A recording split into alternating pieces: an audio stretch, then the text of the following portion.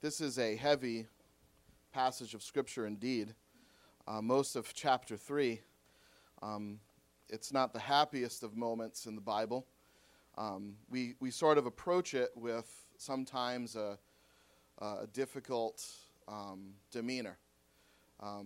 We at times come to church after having a long week, a hard week, and we're looking for something to just lift our spirits and to cheer us a bit. And then we trip over a passage like this. And I'm a pastor, so I know that part of my function is to encourage the body of Christ. And how do I do that with a passage like this? And I hope that by the end you are encouraged and you see the hope in this in spite of its bleak message. All of you, I would assume, are familiar with author Charles Dickens. He wrote a book called A Tale of Two Cities.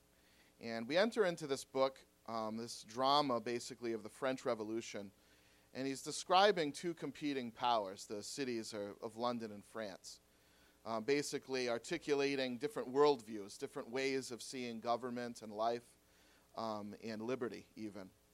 And in the book, he unpacks a lot about themes like especially duality, light versus darkness, good versus evil. Talks a bit about resurrection and revolution and all this. And you guys probably are very familiar with the opening line. I'm sure if you haven't read the book, you've at least heard this. It was the best of times, it was the worst of times. It was the age of wisdom, it was the age of foolishness. It was the epoch of belief, it was the epoch of incredulity. It was the season of light, it was the season of darkness. It was the spring of hope, it was the winter of despair. We had everything before us, we had nothing before us. We were all going direct to heaven. We were all going direct the other way. Now here are these two cities, the tale of two cities, two ideas, two competing belief systems, this inner war of right and wrong. And he's not the first person, by the way, to define or at least acknowledge this kind of tension of light and darkness, of this city versus that city. You know who I think is probably the very first person to famously articulate this is our good Lord and Savior Jesus Christ.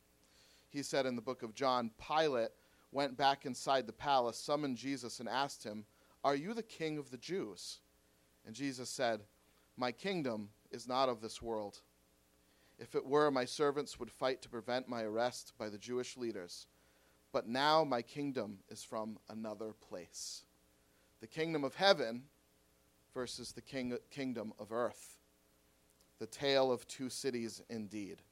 400 years later, the Vandals sacked the eternal city, what they called the eternal city of Rome, and it led to the collapse of the Roman Empire in the 400s. Pagan Romans blamed the Christians. Did you know this? Pagan Romans blamed the Christians.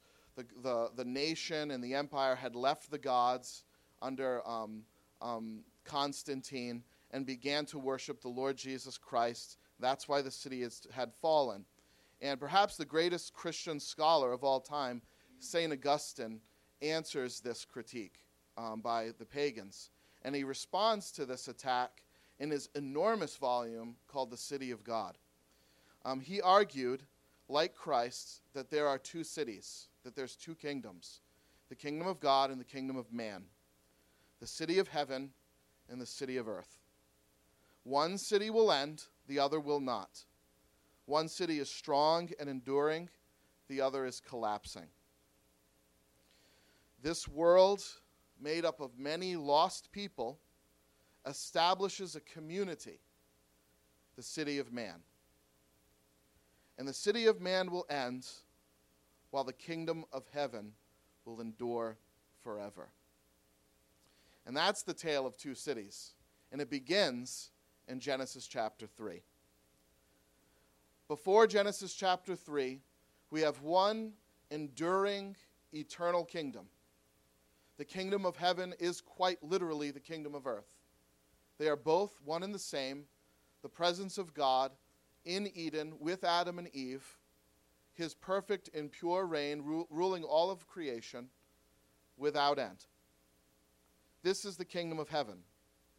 Now, the main theme of the entire Bible, if you want to know what the Bible is about, it is about the kingdom of God from beginning to end. Jesus called it the kingdom of heaven. The establishment, and basically what this means, is that God is ruler. God is author of all created things and rules over all those things in a happy coexistence. So God's rule over all creation, without rebellion, without disobedience, is the kingdom of heaven. And the Lord's Prayer emphasizes this. If you recall, they asked Jesus, how do we pray? And what does Jesus say? Thy kingdom come, thy will be done on earth as it is in heaven. The reason that Jesus needed to pray this was because the kingdom of heaven and the kingdom of earth was divided when Adam and Eve sinned against God. And now it needed to be brought back. God created all things to exist under his happy rule and loving relationship. He created you and me and all things to love him, to enjoy him, to grow in him, to please him, and to be pleased by him. You see, that was God's intention in creation. His kingdom come. To live under his happy rule and loving relationship. And as I said, these are the conditions prior to Genesis chapter 3. The kingdom of heaven is the kingdom of earth. Adam and Eve had not sinned against God. All of creation was not under God's curse. All that kingdoms possess, were present. There was a common people. What do kingdoms need to be a kingdom? Well, they need a common people, Adam and Eve and all their potential progeny. There was a common land, Eden, and the outer reaches to the ends of the earth. There was a common law, right? Kingdoms have laws. You shall not eat, be fruitful and multiply, all these different things. And they had a common ruler, one Lord and one God. But in Genesis 3, there's shalom, the Hebrew word for peace in the city, for political peace, not just political peace, but divine peace, all sorts of peace. Their shalom, their peace, their unity is disrupted from the king and his kingdom through disobedience. And it splits the kingdom of God and the kingdom of man. It creates two cities instead of one city, the city of heaven and the city of earth. And it's in between, friends, it's in between these two cities that we have all lived since this infamous feast.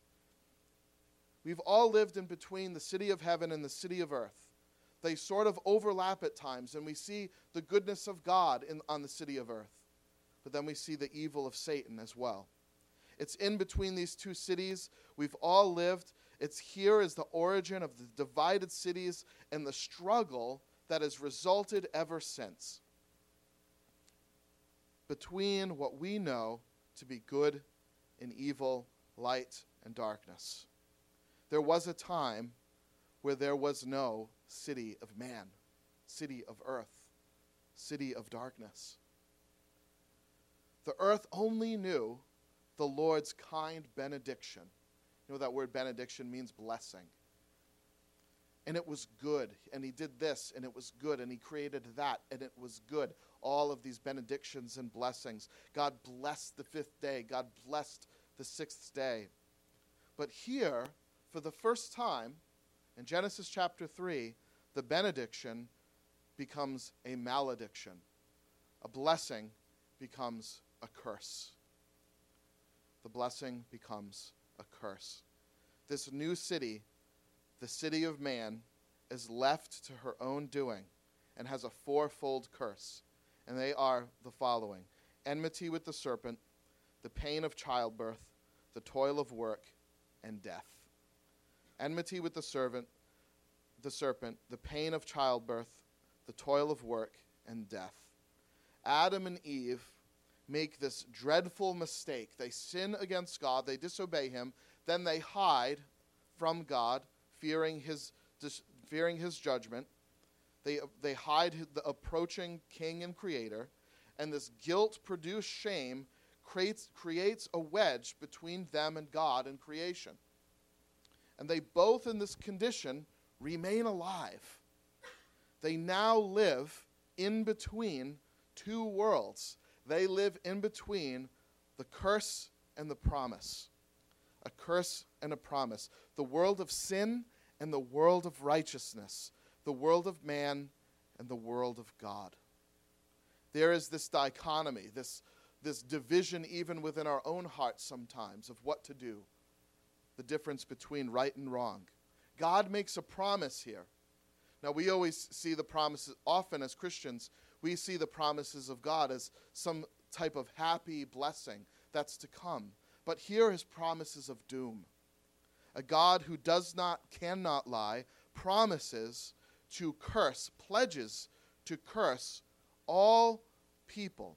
That will include with their return to the dust, will conclude their return to the dust by which they came, which is death, the final price, the final curse. Adam and Eve must now live the rest of their lives. And all of their seed, which is you and I, must live the rest of our lives in a cursed world from which we cannot escape. And this is dreadful news, isn't it? This is why I said at the beginning of our sermon, I know we have hard, long, and at times discouraging weeks where we're looking for a word of encouragement when we come to church, but how can we find it this morning with a passage like this? Adam and Eve must now live, as we all do, in a cursed world. Dreadful news. But friends, doesn't this explain? It might be hard news, but doesn't it explain the world we live in?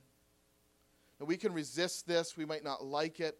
We might be kind of searching for something a little bit more happy in a sermon or when we come to church. But doesn't this explain the world that we live in? Doesn't it touch something you know to be broken deep down inside of you? Doesn't it touch something that you know to be true about the world that we live in?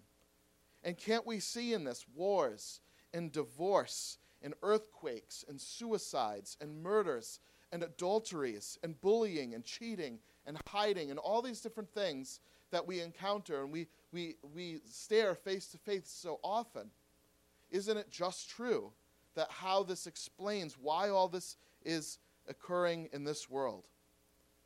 In the dread and the fear through the curse, though, friends, there is hope. You see, we can pretend that this curse isn't here and just try to be smiley, or we can realize that it is here, but there's an answer, there's hope. There stands a person, Jesus Christ, who aims to rescue and repair because of his great love for us. Isn't that fantastic? He knows your broken heart. He knows the burdens you've carried. He knows the tragedies of your life. And the Christ, the rescuer, the Savior, has come to rescue. And it's this dreadful curse that the Lord, he is not pleased to leave us in. He does not wish us or allow us to remain in that curse. A curse that starts with, firstly, enmity with the serpent. The serpent is the embodiment of Satan, an angel, a rogue angel of God who disobeyed God and took other angels with him in a great rebellion and tempted Adam and Eve with a lie. Cursed are you above all livestock and all wild animals. You will crawl on your belly all the days of your life, and you will eat dust. And I will put enmity between you and the woman, and between your offspring and hers. He will crush your head, and you will strike his heel. He will crush your head, and you will strike his heel. Now, there is a bit of imagery here, a serpent and the seed of the woman. What's happening? What this is referring to is a lie that Satan told to Adam and Eve to create this city of man that resists the word of God, that doesn't believe that God is who he says he is, and we take on the authority of God ourselves. We become our own word to ourselves. Okay? It's in this promised curse that we see the tension of good and evil played out. There will be enmity between the seed of the woman and between the seed of Satan, between the kingdom of God and between the kingdom of man. There will be a resistance. There will be a struggle. The fact that the seed of woman is resisting Satan demonstrates her knowledge that he is evil and worth resisting. So we can actually see some grace in this. Actually, Eve, there's indication here that both Adam and Eve are saved. They come to realize what they've done was wrong. Next week we'll see that they're even clothed by God himself. So Adam and Eve, it's very likely we'll get to meet them in heaven. Right? They're saved. Eve is struggling against the serpent now as her seed. But there's also a war. There's a war now. There's a resistance. There's a battle. It's difficult. And that war demonstrates the continued temptation that we all face to be deceived by him. That's the tension of the worlds that we live in, the city of man and the city of God. Even as children of God, the city of man still kind of crouches in at times, and we have to remember that the word of the Lord is good and true. This war is timeless, and there's no hiding from it. All the days of your life, he says to the serpent, will you crawl on your belly and war with the woman? Until Christ returns, there is a struggle between the city of man and the city of God.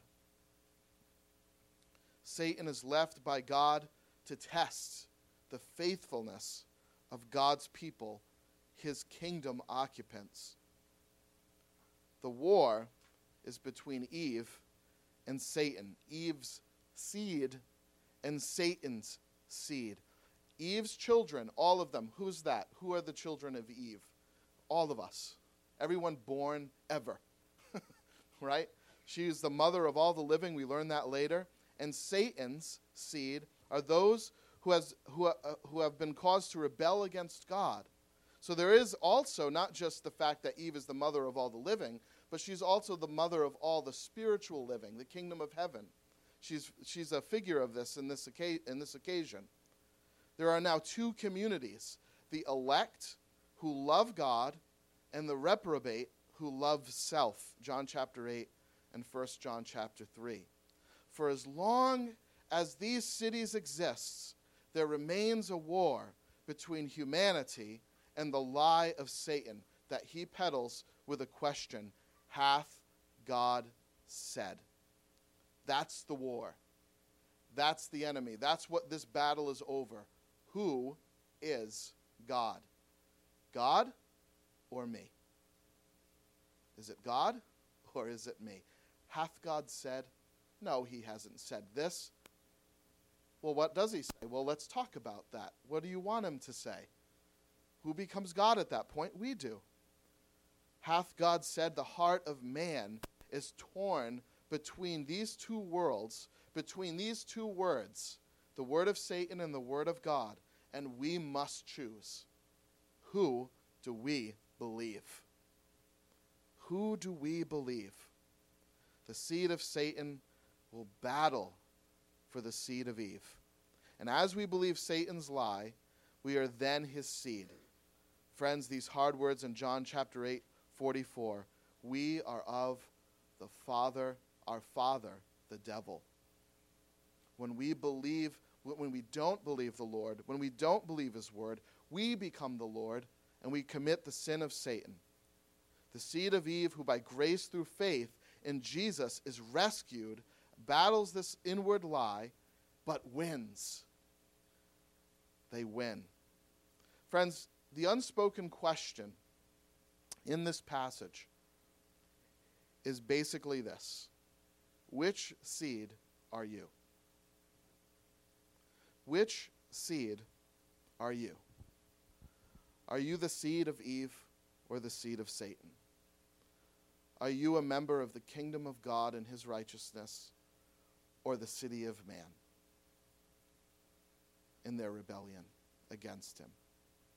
We are all faced with that question. Which city are we an occupant? Are we a member of? Who do we believe? In the midst of this gross destiny is hope and the promise of victory. The battle leaves the people of the heavenly city wounded, right? Their heel is bruised. So we need to fight continually. Doesn't it mean that repeatedly? That it's a battle, it hurts, it's painful, it's sacrificial, there's suffering. But the assured victory comes not simply by the children of God, but by a seed in particular, a particular seed of the woman, promised to us the Savior Jesus Christ, who gains for the rest of Eve's seed, the spiritual seed, the kingdom occupants, the victory. The promises were spoken to Abraham and to his seeds. Scripture does not say and to seeds, meaning many people, but and to your seed, meaning the person of Jesus Christ. Isaiah says, therefore, I will give him, Christ, a portion among the great, and he will divide the spoils with the strong, because he poured out his life unto death and was numbered with the transgressors. You see, his heel was bruised. He poured out his life unto death, was numbered with the transgressors, numbered with the occupants of the city of men, right? People who have sinned against God and not believed his word and made themselves out to be God. He was numbered with them, took the bruise on his heel, died for his people so that he could gather the elect from all corners of the earth and call a people out to occupy his eternal city, God's city. Amen? Being found in Christ by faith, the collective of people of God likewise conquer the snake. Look at what it says in Romans in the New Testament. The God of peace will soon crush Satan underneath your feet. So in Christ, that blow to Satan's head where he crushed him and his lie, we also crush him as well with him. Amen? But it comes with a sting. And we need to remember that. We're promised the victory, but it comes with a sting. And that sting is very simply this: take up your cross daily and follow me. It is self-sacrifice. It is, in a word, death. The sting, it comes with a sting, this victory, for we wrestle with this darkness. The result is that godliness cannot be confused with pleasure. Isn't that interesting? In the Garden of Eden, to follow God before sin was simply happiness and pleasure and joy. But now, in the church, at times, what it means for us is a sting. That godliness doesn't always mean pleasure. So we serve God in the Christian life not for self-gratification, but because it's the right thing to do. The second part of the curse is pain and childbirth. Pain and childbirth. All that was meant to be a blessing, now separate from God, turns into pain. You see, childbirth was meant to be a blessing, a joy, but now it's a pain. We crave, we obsess over that which will cause our own suffering. The fruit of marriage is now painful, both in reproduction and in relationship. I will make your pains in childbirth very severe. With painful labor you will give birth to children. Your desire will be for your husbands, and he will rule over you. So here is this war now between man and woman in marriage. And not only in the relationship of marriage, but in the fruit of marriage. And the offspring of marriage is painful. The seed of the woman, from which comes the Savior, will come by labor, pain.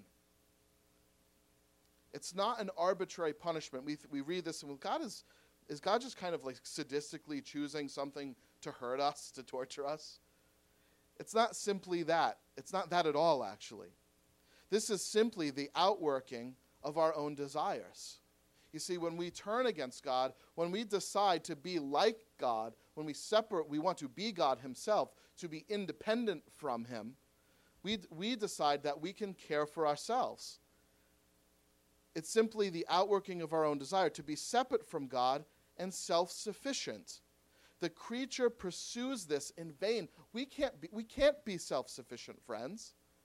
We learn that we have a great need to be plugged in, to be united to something else besides ourselves. We can't exist on our own.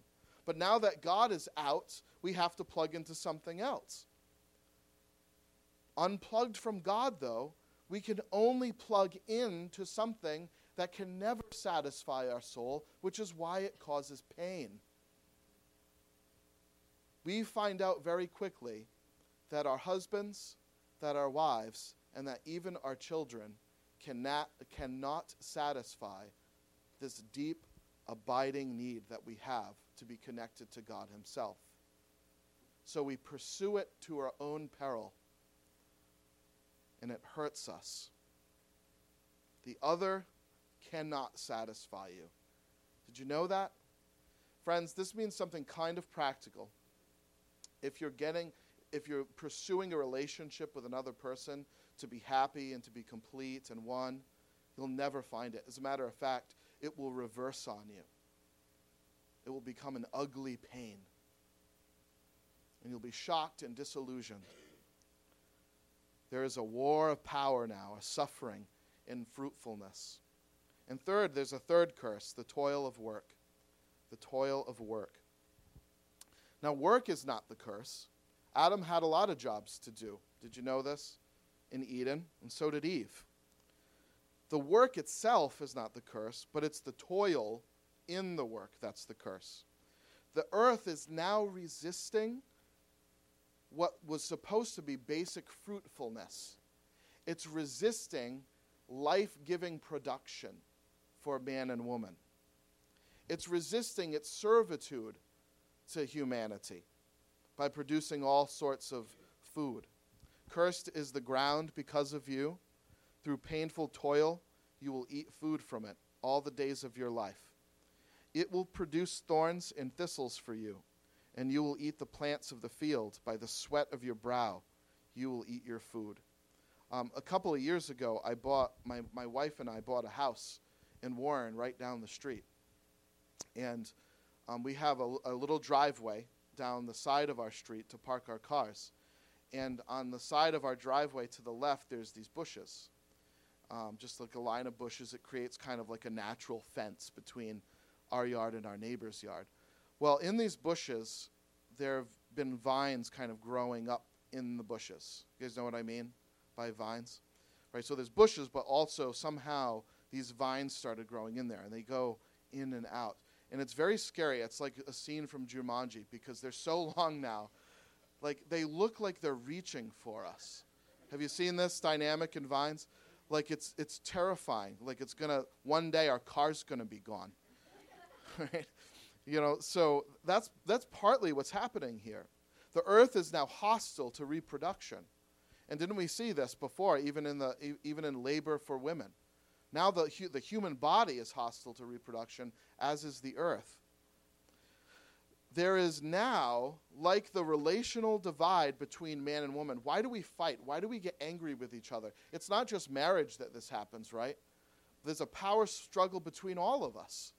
That curse is laid on every single person, where we war for power. But now this relational divide has crept into even the earth itself, a divide between the created thing and humankind.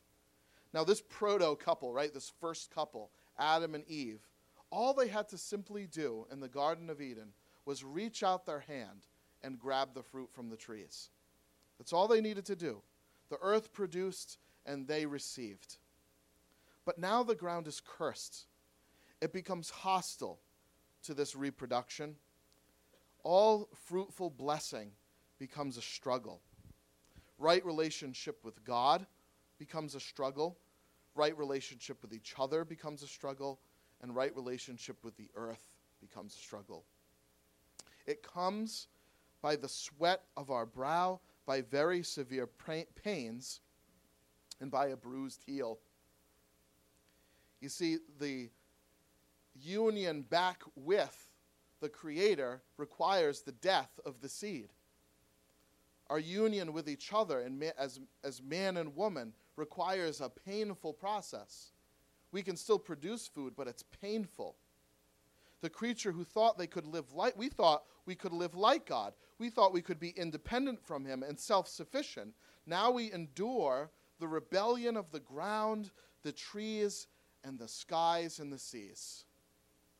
We are resisted day and night in our aim to work the fields. We're met with disease and droughts and thorns. I was talking with there's a farmer down the road. His name is David Frerish, and he runs a farm down the street. And he told me recently that there's a high population spike of deer in the area. And for various reasons, environmentalism, hunting is low lately, so there's just more deer. And because of this, they're eating up all his crops. He's got this big problem on his farm right now. And so in our aim to work the fields, we're met with disease and droughts and thorns and bugs and animals. In our flight to the sea, let's go to the sea for food. Well, there we find winds and storms covering and destroying us. You guys know who Martin Luther is? And what if, he says this, kind of quips, and what if thorns, thistles, fire, water, caterpillars, flies, fleas, and bedbugs? He says the earth doesn't produce things like this on its own. It's because of Adam's sin, now that the entire creation in all its parts remind us of the curse that was inflicted because of sin, because of our sin. Friends, how many reminders are we given daily of the awful price of defined independence from God? We still live in it daily. Every time we lift food to our mouth, we should be reminded of the struggle that was created to get that food and why that struggle is. Every drought, every plague, every disease, every flood, every labor, every fight, every divorce, every lie, every adultery, it all comes to us because of our shared guilt and sin that we participated with in Adam. Dr. Atkinson said, now in everything we eat, there is a reminder of sin. Doesn't seem like a pleasant outlook of life, doesn't it? Can I just enjoy my cheeseburger? Calvin repeats, though, as often as the sight of a serpent inspires us with horror, the memory of our fall is renewed. All is the result of the sin we have all committed with our first parents. Our responsibility, our nakedness on display every day. This is some bad news. It's tough to talk about, but there is light. There's light in this. You see, friends, if we're ever going to make sense of life, if there's ever going to be hope, we have to acknowledge the elephant in the room. We can't pretend it's not there. We have to call it out. That's the only hope we have.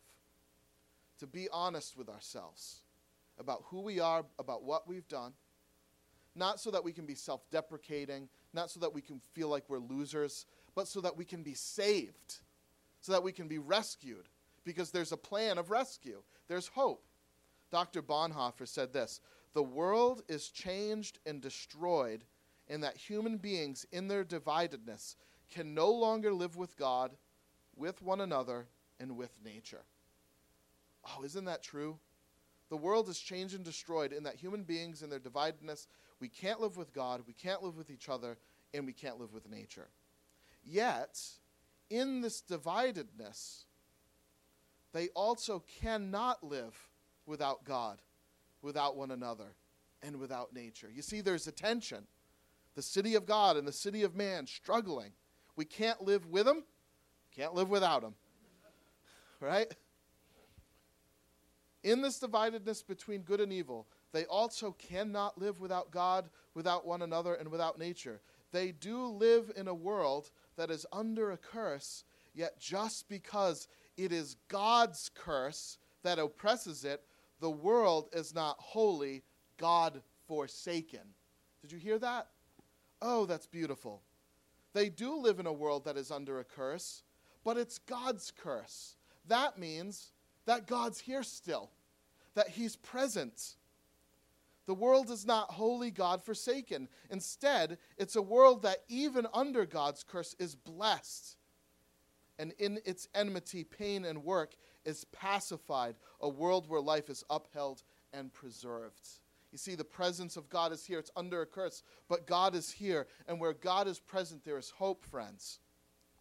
There is hope. The final curse to which all of this leads is death. Until you return to the ground, since from it you were taken, for dust you are, and to dust you will return. Bad becomes worse. Enmity with Satan, struggle in marriage and childbirth, enmity with the earth, and now, at the end of it all, death. A great and sobering reality indeed, that the life that we are all preserved to live in a present cursed earth is preserved for death. Our life is preserved for death. And should we dare to accuse God of some sort of cruelty towards us, let's just simply remember that death is the consequence of what we wanted to begin with, to be him, to be rid of him. And because we are the created thing, we can't live without him. We are unplugged, we die. So in our bid to be like God, we implode under the request granted. He grants us our requests. We aim to live under our own resources, and we fail. Childbirth doesn't work. Marriage doesn't work. The ground doesn't behave. Nothing works. And finally, we burn out like a light bulb, and we die. We live, as one author said, on our way to death. We cannot escape from the curse of life or death. Yet, friends, under this curse and threat of death is a promise. And that promise is simply this, that death is going to die. Death is going to die. It's the death of death. You see, imagine living in a God-forsaken earth forever. Imagine living a life God-forsaken forever. It's a grace that God gives his people to die and to be raised to new life, to be living with him in a world without end. Amen? So death is a curse, but it's also a blessing. Jesus said, I am the first and the last. I am the living one. I was dead, and now look, I am alive forevermore and forever and ever, and I hold the keys to death and Hades. You see, death is the end of the God-forsaken city of man that lives in the lie of Satan and will end for once and for all. Scripture says this is the second death. How could Adam have known that by this curse would come his rescue? Death in Christ is now for the Christian a shadow swallowed up in victory. Amen?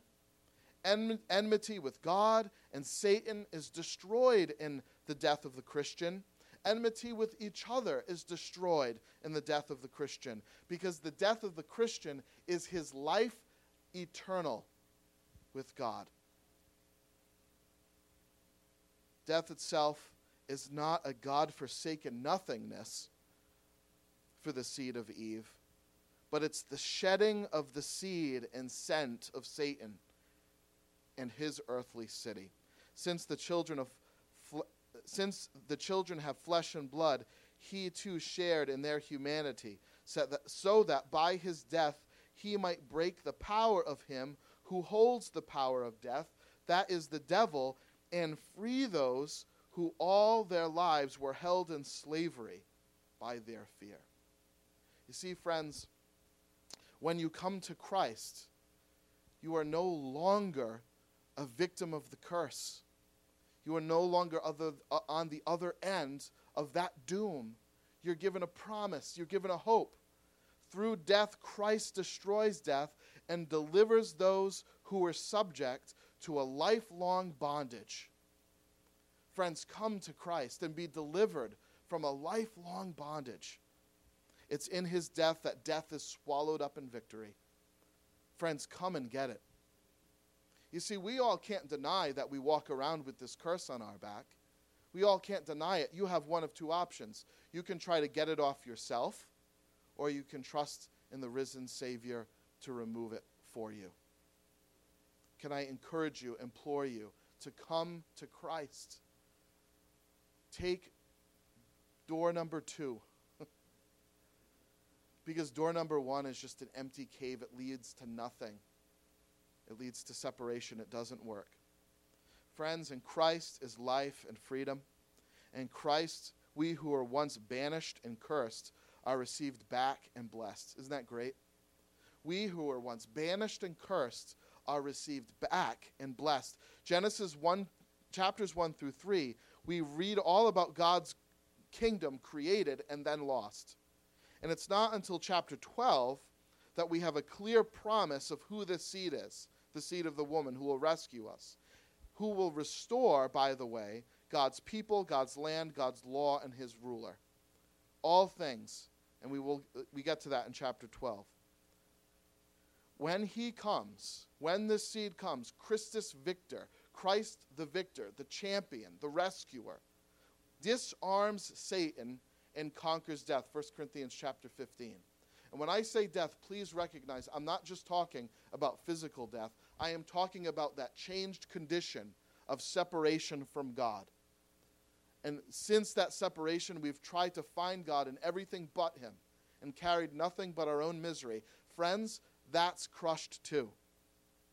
In Christ, we find life. Christus Victor disarms Satan, conquers death, removes the curse, becomes the curse for you. Isn't that great? While we wait, even now, Genesis 3 teaches us that God's kingdom is piercing through. He covers us now, friends. Come to him now. Receive the covering of Christ. He approaches you now. Hiding behind a tree, he approaches you because he loves you. He speaks to you now, this moment, through his word, through all the created things. We're going to see next week that Adam and Eve are both covered by God himself and banished from the garden. Oh, again, isn't this harsh, God banishing them from the Garden of Eden? Doesn't that sound mean and vindictive? Well, friends, you know why? Because God said if they eat from the tree of life, they'll live forever in this condition, separate from me. God says, no, that's not good enough. This old self needs to die, and they need to be given new life. They need resurrection. Jesus said, for God so loved the world that whoever believes in him will not perish but have eternal life. He said earlier, no one can see the kingdom of God unless he is born again. You see, Jesus kills this walking death. It seems harsh. It seems mean, but in it is the desire to give us a new life united to him.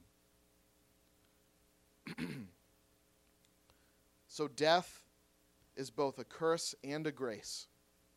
And that curse is basically this divided new world, but the grace is that this world will end. And for now, we live in between. His city and this one. God's seed and the serpent's seed. Which are you? Let's pray.